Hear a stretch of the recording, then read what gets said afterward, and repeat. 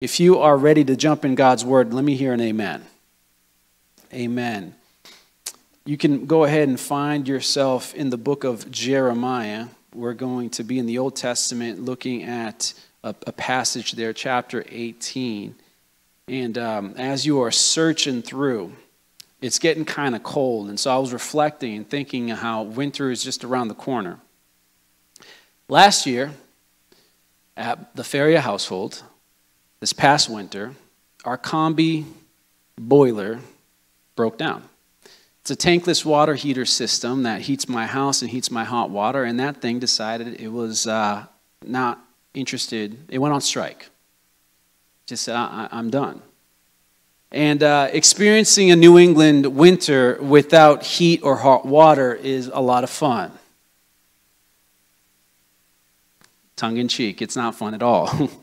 And so we weathered a couple of nights. We, decided let's just put some more clothes on and, even let's bundle up Micah with one onesie and two onesies and put a couple of thicker blankets on the beds. And you know what? Let's go grab some space heaters, and we're trying to figure it out. We called the plumber and working through some things and trying to figure it out. There's troubleshooting. And so, that went through a couple of days, and then we decided, well, it's a little colder now, so we all piled on into one bed. Micah come on over and that, and we all try to sleep all throughout the night with the kicking toddler and getting punched and jabbed and all that wonderful stuff. So we did that for a little while as we cranked up the space heaters. But when the pipes started freezing, we're like, all right, we got to get out of here. There was one morning I woke up to get ready to go to church, and I go over to my shower and I turn the handle, or I attempt to turn the handle, and that thing won't even move. There's no water coming out of this thing. And if ever water came out, it would have been ice cold. So when that all happened, we had to get out of there. Long story short, the fiasco ended with a pipe bursting in my son's bedroom and completely drenching the heating system directly below in the basement. That wasn't fun. And if you don't already know, let me educate you. Water and wooden hardwood floors plus electrical components, they don't mix well. So it didn't end up too good in that whole scenario. We went through 2 plumbers and ended up needing to replace the whole heating system. And so that was that, and I'm not going to talk about my floors. If you go to my son's room, you'll find that there's a big area rug right on top of it, and that's that. And so that combi water boiler and heating system, it's only as good if it's fulfilling its purpose and its intended reason for existing. It's no good if it is broken. It is worthless. If it is not heating my house or heating my hot water, that thing is utterly useless. That's the story of my water system and my heating system. But let's turn that around and think about this. Have you ever felt useless? Have you ever felt, maybe that's not the word, maybe have you ever felt broken? Like you've ever felt like in one way or another there's something that's just not right, something that just does not get right, something that just continues to be broken and marred and completely ruined, something within you that you just can't get past and you can't work it, and you're aware of it and you don't like it, you don't want it, but you just can't shake it. Anybody here willing to admit maybe, this brokenness and this uselessness and something within you that has not quite been right has cost you something. Maybe it's cost you in the realm of your confidence. Maybe something broken within your life has cost you in the realm of your relationships or in your career possibly. Maybe it's cost you something within your family. Maybe it's cost you something within your faith. Something that is quite broken. You look at it, it's not accomplishing its purpose. It's not bringing about a good result. It's not doing something that's worthwhile. And so you feel like there's something broken, something useless. Have you ever heard Satan's discouraging distortions and accusations that you are too far gone and you are just plain spoiled? I don't know, maybe I'm in the wrong place this morning, but I have certainly felt that way in times past. I've certainly felt like there's just something about me that's a little too broken, and I can't believe I'm back to this again. I've done this. I said I wouldn't. I wanted to shake that. I don't want to experience this lack or this dearth or this pain and sorrow that has somehow resulted from something not being quite right. I felt that way before. Well, the good news is I know I'm not alone. Whether you guys care to admit it with me this morning or not, God certainly has seen how we have this propensity towards feeling broken. We have this ability to get broken, this ability to make a mess out of our circumstances and lives. And so with that incredible grace of his that he shows time and time again, he records a story for us here in Jeremiah chapter 18. And in this story, he provides us an object lesson. It's a lesson in which he validates and proves again and again all throughout this book called the Scriptures. Thankfully, he had something to say to us when we do feel, in fact, broken, worthless, useless, like we feel like we've been spoiled. And so I want you to look here at Jeremiah chapter 18. As we look at this passage and others, let's consider the question that we, the broken, may sometimes ponder within our lives. And that is, can God truly restore my life? Can God truly restore my life? Jeremiah 18, verse 1. This is what it says. The word of the Lord came to Jeremiah from the Lord. The word that came to Jeremiah from the Lord was, verse 2, arise and go down to the potter's house, and there I will let you hear my words. We've established God is a forever speaking God. Amen? A forever speaking God. And so go down, I will let you hear my words. So I went down to the potter's house, and there he was working at his wheel. And the vessel he was making of clay was spoiled in the potter's hand. And he reworked it into another vessel as it seemed good to the potter to do. Then the word of the Lord came to me, O house of Israel, can I not do with you as this potter has done, declares the Lord. Behold, like the clay in the potter's hand, so are you in my hand, O house of Israel. Amen. Father, I thank you for your word. And Lord, I just pray that you would speak through this broken vessel and that your Holy Spirit would encamp himself around each ear, each heart, each mind. Let us hear the word of the Lord in Jesus' name. Amen. Jeremiah is known as the weeping prophet. I feel like he had just a tough time, man. This is a guy who was put on an assignment. His purpose was to go and bring God's oracles and share God's word to a nation that was just totally broken. A nation that time and time again just kept doing the wrong things. They could not shake the right thing. They just couldn't shake the wrong thing and kept doing that wrong thing and not the right thing. And so many times Jeremiah had to show up on the scene and tell them some terrible news. Hey, because of XYZ, because of your heart, because of your actions, because of your stubbornness, this is what the Lord God says is lying in wait for you. This is what God has to pour out to you because you are not fulfilling his promises and adhering to his word. And so he sends him down to the potter's house and he wants him to learn a certain lesson. Jeremiah starts observing this man hard at work as he's doing his profession, one of which was very common in the ancient Near East. It's believed that even in the days of Egypt and prior that pottery was a very common form of expression and an industry.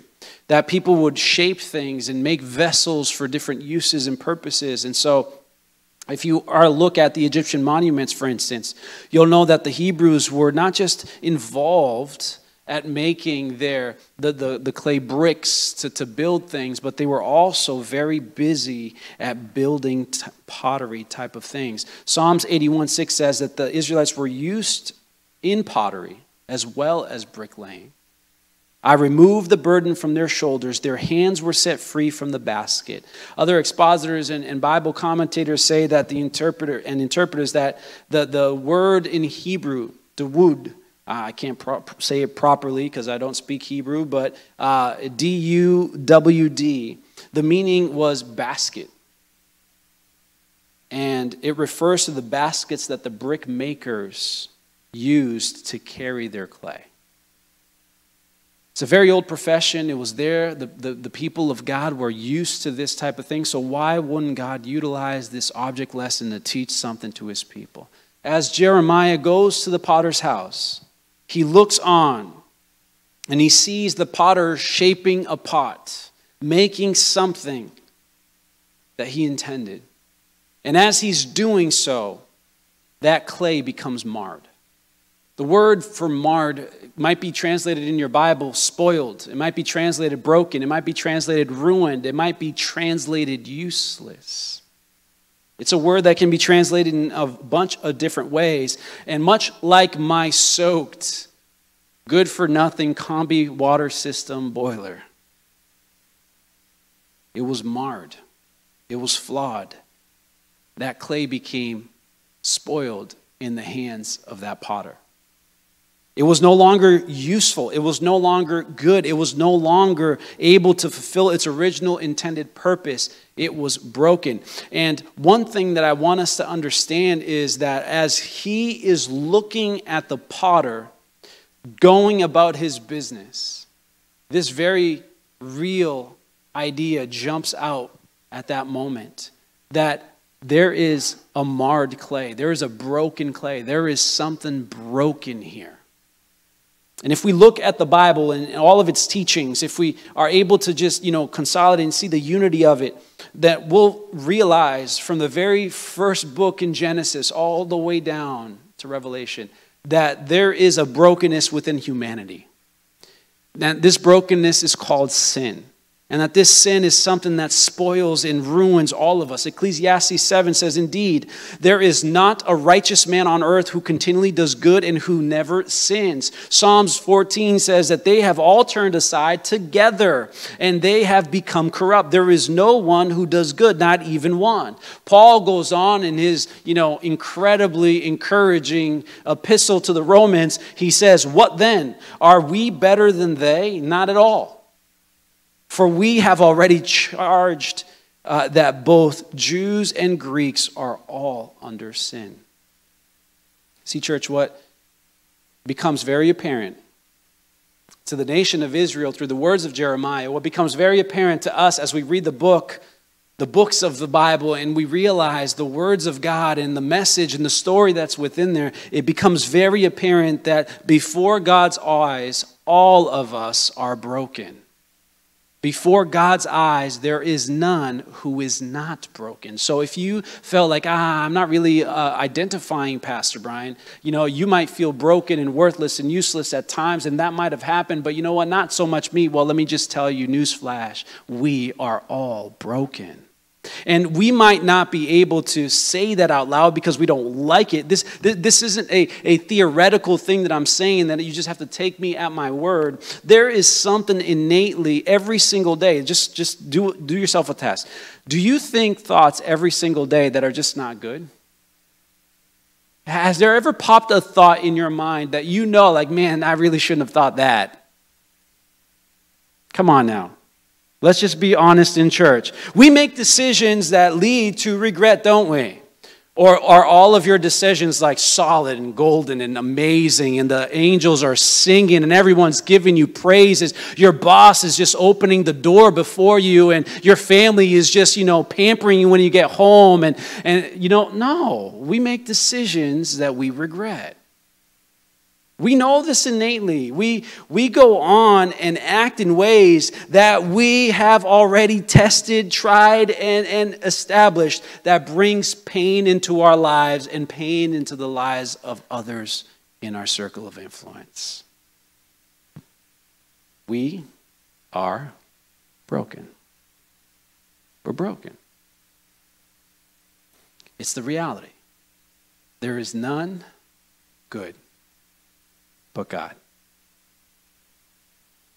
When Jeremiah shows up at the potter's house, the very first thing that comes out is like, look, there is something that went wrong as this potter is making this pottery. We don't know. It doesn't tell us what it is. How is this clay marred? Could there have been some inclusions within it that just made it, a bad consistency? Could it have been that it was just too top heavy for the shape in which he was making? We don't know. And it started just the weight of it sagging down. Could it have been that this was just too brittle of a clay and too stiff of a clay, and it was not pliable in the hands of the potter? We don't know. He doesn't say, but all we do know is that when the potter is trying to make this pottery, it's marred. It's not useful for what it was necessary, for what it was intended to be. And so we are all broken. The nation was broken. And Jeremiah was getting tired of speaking the same thing again and again to the people of Israel. But thankfully, can you say thankfully? Thankfully, when we look at this story, we realize that God is not a discarder, but God is a recycler. Thank the Lord that he is not a discarder, but he is a recycler. See, in our broken state, there is nothing that we can do to fix ourselves. However, that does not keep us from trying, doesn't it? It doesn't keep us from trying. I know I found myself in many times trying to just occupy my time, just trying to get better. I'm going to read enough books and I'm going to get better. I'm going to learn from the right people. I'm going to pick the right mentors and I'm going to get better. I'm going to, spend some time honing this skill and this ability, and I'm going to get better. I'm going to fix that which is broken within me. I'm going to resist enough and plenty and often, and I will get better, and it's going to be good. See, we try in a whole bunch of different ways. We try doing better. We try, more education. We try climbing the corporate ladder. We try, a whole bunch of things. Let me just try this next relationship. Let me just try, to get a bigger home. Maybe that's going to make it better. Let me just add more things into my life. Let me just make better, investment choices. And let me increase my portfolio. Let me do this or that. Let me change my scenery. Yeah, it's my scenery. I got to get out from this area, and I got to get away from the people that I'm with, and I got to just change things up, and it's going to get better. I'm going to escape this feeling of brokenness and this thing that is not right within me. But you know what? If we do that, when we do that, when I've done that, I've realized I'm just in constant flux of the circumstances in my life. I'm just moving from one thing to the next thing, and yet the real thing and the more important thing and the underlying thing is still left there broken and unchanged. And as we add all these things and try to do all this stuff, we spin our wheels in vain. Yet God, because of his great love, because of his great compassion and mercy, he looks at all of this stuff. He sees what should lie at the bottom of a barrel, what should be discarded and thrown away. He looks at it with grace and mercy, and God does not discard the broken. He says, instead, let me reshape it. It says that Jeremiah, as he's watching the potter, it becomes marred in his hand, and then the potter picks it up and throws it away. No. He picks it up and starts to reshape it.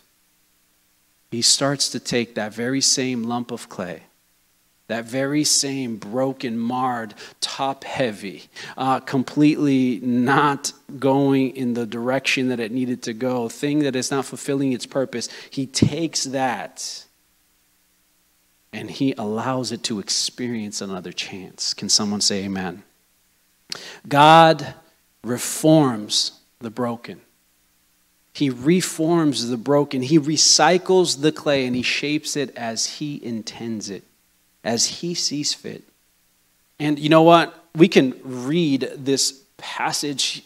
Jeremiah is just a fly on the wall. He's observing. God is going to speak to him. God is giving him an object lesson. And we see that and we say, wow, that's really easy to see and observe within the realm of art and pottery. And wow, that was great. Good job. But yeah, does that really play out in real life? Does that truly end up being the case when the rubber meets the road and the messiness of life? Well, let me just tell you, church, God is a recycler, and that's what he shows again and again. That's what he did for Jonah. That's what he did for Peter. That's what he did for the woman with the issue of blood. That's what he did for the woman caught in the act of adultery. In fact, let's just jump over there to John chapter 8. John chapter 8, Jesus, who is the Son of God, who only does that which the Father has done and what the Father has told him to do, Jesus encounters a woman who's been caught in the very act of adultery. John chapter 8, starting in verse 3. The scribes and the Pharisees brought a woman who had been caught in adultery, and placing her in the midst, they said to him, Teacher, this woman has been caught in the act of adultery. Now, in the law, Moses commanded us to stone such a woman. Yeah, by the way, he also commanded you to stone the man as well. But y'all forgot that. Okay, so what do you say? This they said to test him, that they might have some charge to bring against him. See, the religious leaders, the scribes, the Pharisees, they wanted to trap Jesus. They wanted to catch him in a way where they could make him out to lose some of his reputation. They wanted to put before him a very difficult question, where whether he answered one way or the other, it does not matter. He is losing in the answer. They were aware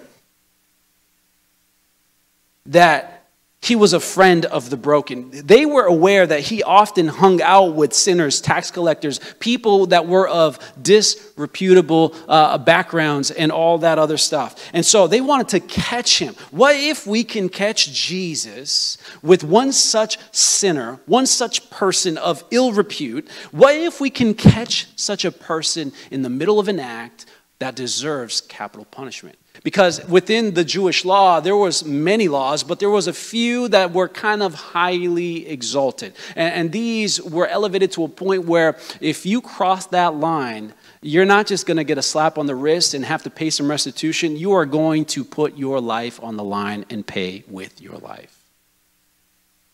And adultery was definitely one of them. Idolatry is another. Murder was another. But adultery was one that they said, right here, we got one. And I find it very convenient that these guys happen to just have had the very perfect of victims that they could have just propped up before Jesus. You know, it's interesting because, like I said, they brought this woman. She should be stoned, Jesus. What are you going to do? And they don't bring a man. It's very interesting. I've been through health class in school, and I've learned a couple of things, and I know that for you to be able to commit an act of adultery, you need to have another person involved. And yet, in this case, it's just the woman. It's very convenient that these guys bring up just the lady. Could it be that they knew the person that had committed adultery with her? Could it be that they were actually trying to, cover up the indiscretion of the man who was involved in the problem? Could the man have been somebody that was part of their own group? And it's also kind of very weird and strange that these guys are bringing such a charge against this woman, knowing that the law required for such an accusation to be established by 2 or 3 witnesses. Which makes it a little strange in my mind to think that could these guys have been kind of like laying in wait? Like, did you witness this thing? You said she got caught, right? Like, were you guys peeping Toms and watching this thing happen and go down? Because now you guys are coming to bring that accusation before Jesus of this woman. It's a very strange circumstance. But here's the deal. Jesus, if you respond that this woman should be condemned, then you know what? All the people that love you and praise you and are following after you because of your mercy and your love, you're going to suffer in your reputation with such people because you're condemning the woman. And oh, by the way, if you don't condemn her, Jesus, then obviously we win. Why? Because you cannot be the so-called Messiah that you claim to be. You cannot be the very perfect Son of God, teacher of the law, teacher, rabbi, master that you have gotten a reputation for if you will not call a spade a spade. And you won't convict sin. So we win. At least that's what they felt. And so these guys ask him, pester him, and Jesus quietly, verse 6, Jesus bends down and he wrote with his finger on the ground. And as they continued to ask him, if you drop down, he stood up and said to them, "Let him who is without sin among you be the first to throw a stone at her." What masterful words. What masterful words. I'm not even going to answer your question, but let me Let me set the record straight. See, this woman was feeling completely lost and broken. This is a woman who was spoiled, a woman who probably at that moment in her life felt useless. I don't know how she showed up before Jesus. Did they, yank her from that very bed that she was with and then bring her, all uncomposed, unput together before Jesus? Was she publicly being shamed in that moment? Did she have clothes? Did she not? We don't know, but yet all of a sudden this woman who feels like she's at the bottom of the barrel, who she feels worthless and useless, feels broken, full of shame, full of embarrassment and guilt, that woman has her shame put out before the whole community. She knew what the law taught, and she knew what was her fate. She could have, imagined and perceived everything that was about to happen as she looked around and saw men and women picking up stones. She knew that she was going to be stoned to death. Is she crying? Is she, in tears? I don't know. I don't know what's going on, but one thing I can imagine, she is probably distraught. And she's feeling like she is worthless. And in her brokenness, in the moment of her great need, the Son of God, much like God the Father, did not discard this woman. Amen. He did not throw her away and let her be consumed. He did not let those who had accusations towards her have their way. Jesus recycled and he restored this woman. As Jesus got back down, he continued scribbling in the dirt and drawing something in that sand. I don't know what it is. We don't know. The Bible doesn't tell us. But one thing we know, one by one, the accusers, starting from the oldest to the youngest, started dropping their stones and going away to the very point where Jesus, verse 10, stood up and said to the woman, "Woman, where are they? Has no one condemned you?" Man, I get goosebumps. It's so awesome. Has no one condemned you? And she said, "No one, Lord."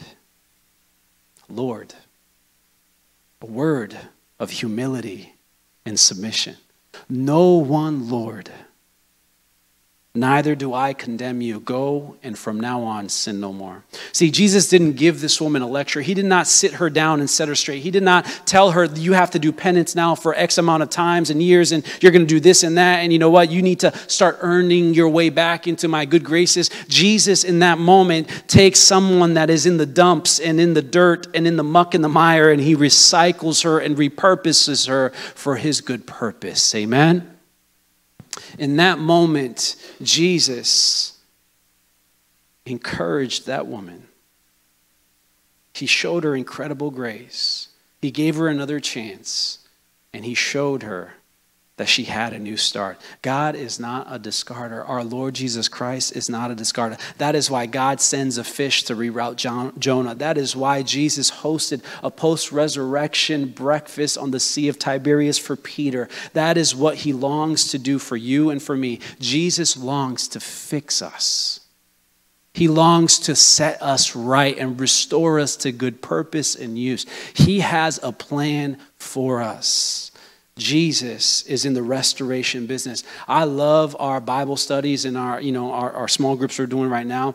Going into the Word is good, and diving deep how it applies into our hearts and our lives is amazing. But let me just tell you, one of the things that I absolutely adore about our time together is hearing the testimonies, because I walk away from the testimonies in every session that we have. I'm praising God for his goodness and faithfulness, because I see a God that just restores lives. I was super encouraged listening to your story, Virginia, as you're talking about how God saved you time and time again, how he delivered you from pain and sickness and disease. But one of the incredible testimonies she shared in our Bible studies is how God took her from a woman in the grips and the bondage of alcohol, and God set her free. And it's been years, decades since she's ever touched a drink or had a drink to drop, like she likes to say. I just love hearing that. Sitting there talking to Sam and how, he had done this and that and experienced this and that in his brokenness, trying to fill every void within his life with this substance and that substance. And as he sat there in his house one day listening to a television evangelist, he says, you've tried everything in your life. Why not try Jesus Christ? In that moment, he decided, I'm no longer going to smoke this marijuana. I'm no longer going to be high all the time. And I'm going to let this thing go. And he became changed and transformed. I love seeing God change lives and restore hearts and put us on new purposes. Can somebody say amen? I don't know. Some of you guys have shared stories, and you've got to be reminded of what God has done, because he changes marriages. He changes family dynamics. He renews lives and changes our health. He gives us a new outlook on life and a new lease on life if we just experience him and cry out to him. Amen? God is in the business of not throwing people away, but recycling those who have been broken by society, broken by the clutches of sin. He is the ultimate fixer-upper, and he wants to fix us. Amen? That is because God has a purpose for every single life. Verse 4, and he reworked it into another vessel, as it seemed good to the potter to do. See, God is so into restoring broken lives because he has a purpose for each life. He has a plan for every single life. I love reading in the Psalms how he writes down every one of our days, how he's intended us for good works, like Paul says, how we are his masterpiece, his workmanship that he has made. I love reading this idea and this theme within the Bible because God shows us that he has a plan and a purpose for us. He wants to do something within our lives. Much like the potter has a purpose for the clay. Through God's providence, he's shaping us into, what he deems most fitting for us, what is most appropriate and necessary, what he exactly wants to establish and fulfill within this time and this season. Sometimes I listen to parents say, man, I'm just so, I don't know how, my day when I was growing up, things were not this bad, and now things are crazy. Or those who don't have kids, they say, I don't know about bringing kids into this world because this world is just chaotic, and there's so much, immorality and this and that and whatever. Guys, don't you know that God, who in the fullness of time chose to send his son to be born of a virgin, Galatians 4:4, he knows exactly the time and the season and the purpose. He sees the need, he sees the sorrows, he sees the brokenness, and he said, I'm going to shape you to be exactly the right peg to fit this hole for this time and this season, this nation, this country, this family, this community, this school that you're going to be in. He is the one that is shaping us exactly the way that he sees fit because he has a plan. We don't have to be afraid. We don't have to look at our kids and say, woe is me. What are they going to do? I got to keep them in a bubble, and I'm not going to be able to send them off to do this and that. Yes, we need to do everything within your power. You need to teach them and train them up in the right way. But you know what? You got to trust that God has a plan and a purpose. And if you just partner with his plan and then you just do your part to instill, to teach the ways that they should go so that they will not depart from it when they're older. You don't have to be afraid and saying, I got to keep them close and I got to keep them sheltered and I can't let them experience this world. Why? Because God is good and he knows what he's doing. I choose to live by faith and not by sight. What I see around me, saying that God, you can have my kids, you can have my family, you can have our church, you can change our circumstances, you can lead us in your ways because you have a purpose for us in this day. Amen. You have a purpose for us in this day. Each life is successful as its own particular purpose is fulfilled. See, we can't just, become like pottery if we can just take the analogy and the metaphor. We can't just say, well, I'm a plain old jug. I'm just a plain old jug, and you know what? I'm used for just plain old things like pouring water and watering the plants, or serving water to those at the table. I'm not an incredibly beautiful vase, and I don't have all this ornate, intricate details and abilities and skill sets. I'm just a plain old jug. See, a jug does not have to feel inferior compared to the vase. Why? Because it has to just be accountable to what it's made to fulfill and accomplish. It just needs to be measured to the degree in which the potter intended and what God wanted us to accomplish and fulfill. A life is no failure because it is lowly or put to lowly uses. It is only validated as it attains and reaches and fulfills that which God had ordained and designed it to be.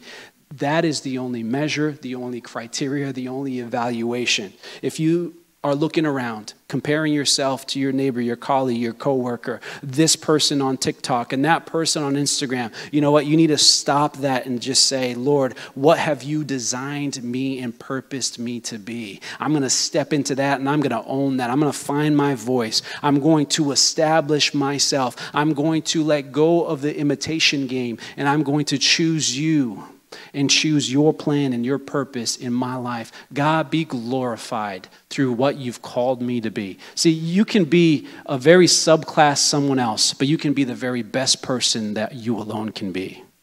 Amen? So what is it that God has called you to? Ask him, seek him, search him, find out what his will and his ways are for you. It is the most important thing to know that God's first work in us, though, is to restore us to him. His very first purpose for every one of our lives, all right? We have this common denominator that we can all say, all right, I'll compare myself to that. Have I come to know the Lord Jesus Christ as my Lord and Savior? Because I am a broken vessel in need of the Master's touch. I need him to step into my life and redeem me, recycle me in my brokenness, and set me in relationship with the Father. All of us have that first and foremost purpose. And so it is his work to do that first in us, to form us, our soul, to make us right. His first concern for us is not what we do, but who we are and whose we are. Amen? Are you his child? Are you clay within his hands? Are you his workmanship? Have you come into relationship with God the Father? That is first and foremost what your purpose is to be. A son of God, a daughter of God, a child of the Most High God, adopted into his family. That is your first purpose. Then you can figure out what he wants you to do. First, just step into who he wants you to be. Amen?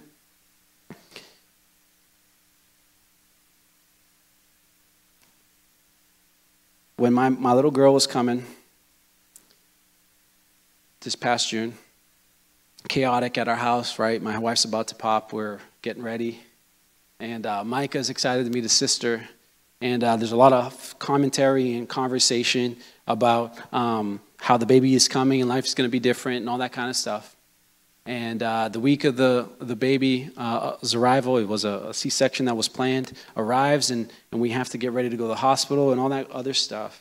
I just want to say in that moment, I was very touched and blessed by so many of you guys with a lot of care and compassion towards our family. Nelly is not, yeah, right there. Here we go. You're right here. I was looking up. I saw Corey earlier.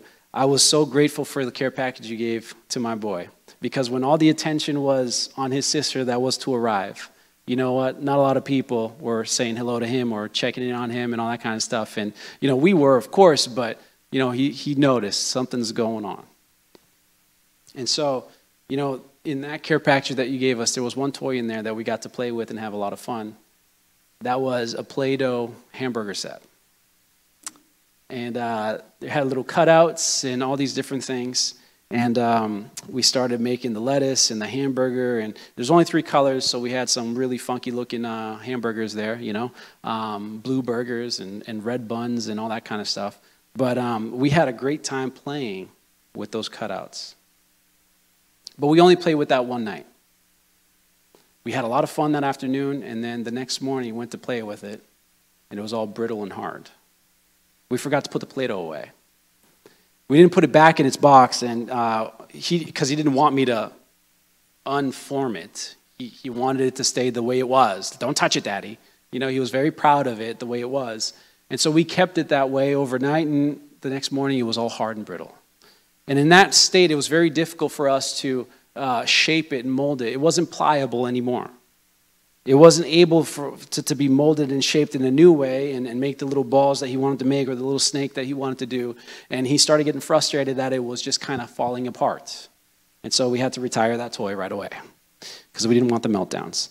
But in that scenario, as I looked at that rigid and brittle Play-Doh that couldn't be molded into new shapes and forms, it made me think about how our lives are a little bit like that. Our lives are a little bit like that when we, to some degree. Our Christian walk with God, our experience of the Lord. If we want Jesus to restore our lives, to change our hearts, to take the brokenness that's within our lives and within our families, within our circumstances, the things that are marred within us, the stigmas, the battles, the things that we're not proud of, the regrets, the shame, the guilt, and all those different things. If we want God to take that and reform and reshape those things within us, then it's very critical for us to stay soft within his hands. It's very important for us to stay soft and pliable within the hands of the master. And I know that this happens mainly through us listening to and obeying his word.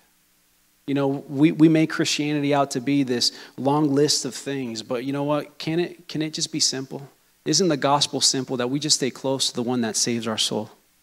That we just need his simple God. It's Jesus Christ and nothing else. It's him and him alone, that we need to stay close to him. And so if we are going to stay pliable within his hands, we need to understand what his hands are about and what he does. We need to understand what his presence is all about. We need to stay close to him, and we need to stay within reach of him. We need to stay within the realm where he can speak into our lives and change our lives. We need to be within a place where feedback is possible, where, you know what, he has the right and the authority, where humility brings us to a place where we can say, Lord, yes, say what you want to say, and I'll take it, Lord God. I might not like it. I might not enjoy it. I might not be all for it right now, but God, I give you the right of way. I want to stay pliable and soft within your hands. There's a text in Hebrews. The team can come on up. We're going to worship God and respond in just a little bit in communion. But there's a scriptures in Hebrews that says in chapter 3, today, if you hear the voice of the Lord, do not harden your hearts as in the rebellion. Today, if you hear the Lord's voice, don't harden your heart. The imagery, the picture that God is giving us in that text is that of callous skin. Now, I don't do manual labor. I do sometimes, but not to the degree of some of you who that's your bread and butter. You're construction workers. You do certain tasks with your hands very repetitively, and that causes friction and it causes strain. And so what it does is it hardens the skin. The imagery here in Hebrews chapter 3 is that of calloused skin. Skin that's become hard over time because of the friction and the repetitive use and motion. It's an imagery of dead skin. And the Bible teaches us that if we don't listen to God, if we don't obey God, if we don't take his word at its value and we incorporate it into our lives, if we do not do that, then we start to lose out our malleability. We start to lose out our softness. We start to lose out and become harder day by day. And that is exactly what the enemy wants to do with our lives. He wants to distract us from the word of God, take us farther away from his word, from his people, from his church. He wants to take us out of the sphere of influence of God in the realm where we will hear his word and receive his word, where we'll gather together with brothers and sisters and be encouraged by their testimony and God's faithfulness. He wants to remove us from such places, distract us from such things, that we could slowly over time get harder and harder and harder. And in so doing, there could come a point in time where we're so far from his presence, so away from him, that we miss out his presence, that we miss out his Holy Spirit, that we miss out his plans and purposes for our lives.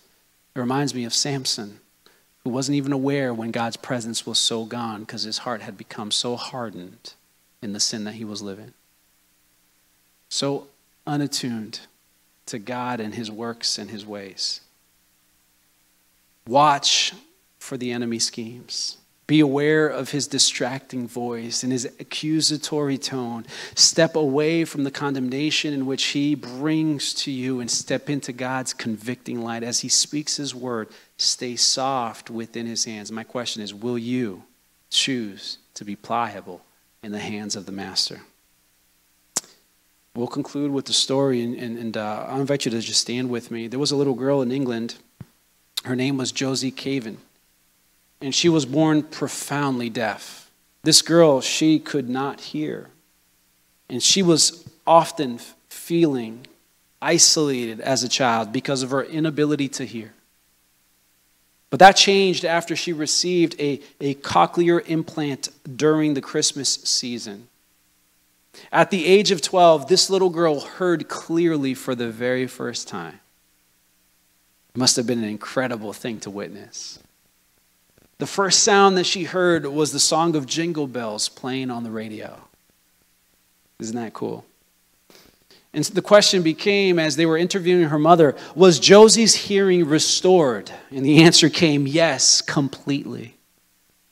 Was she hearing well immediately, though? Was the second question. And the mother said, no, not exactly. See, her mother said she's having to learn what each new sound is and what it means. She'll ask questions like, was that the door closing?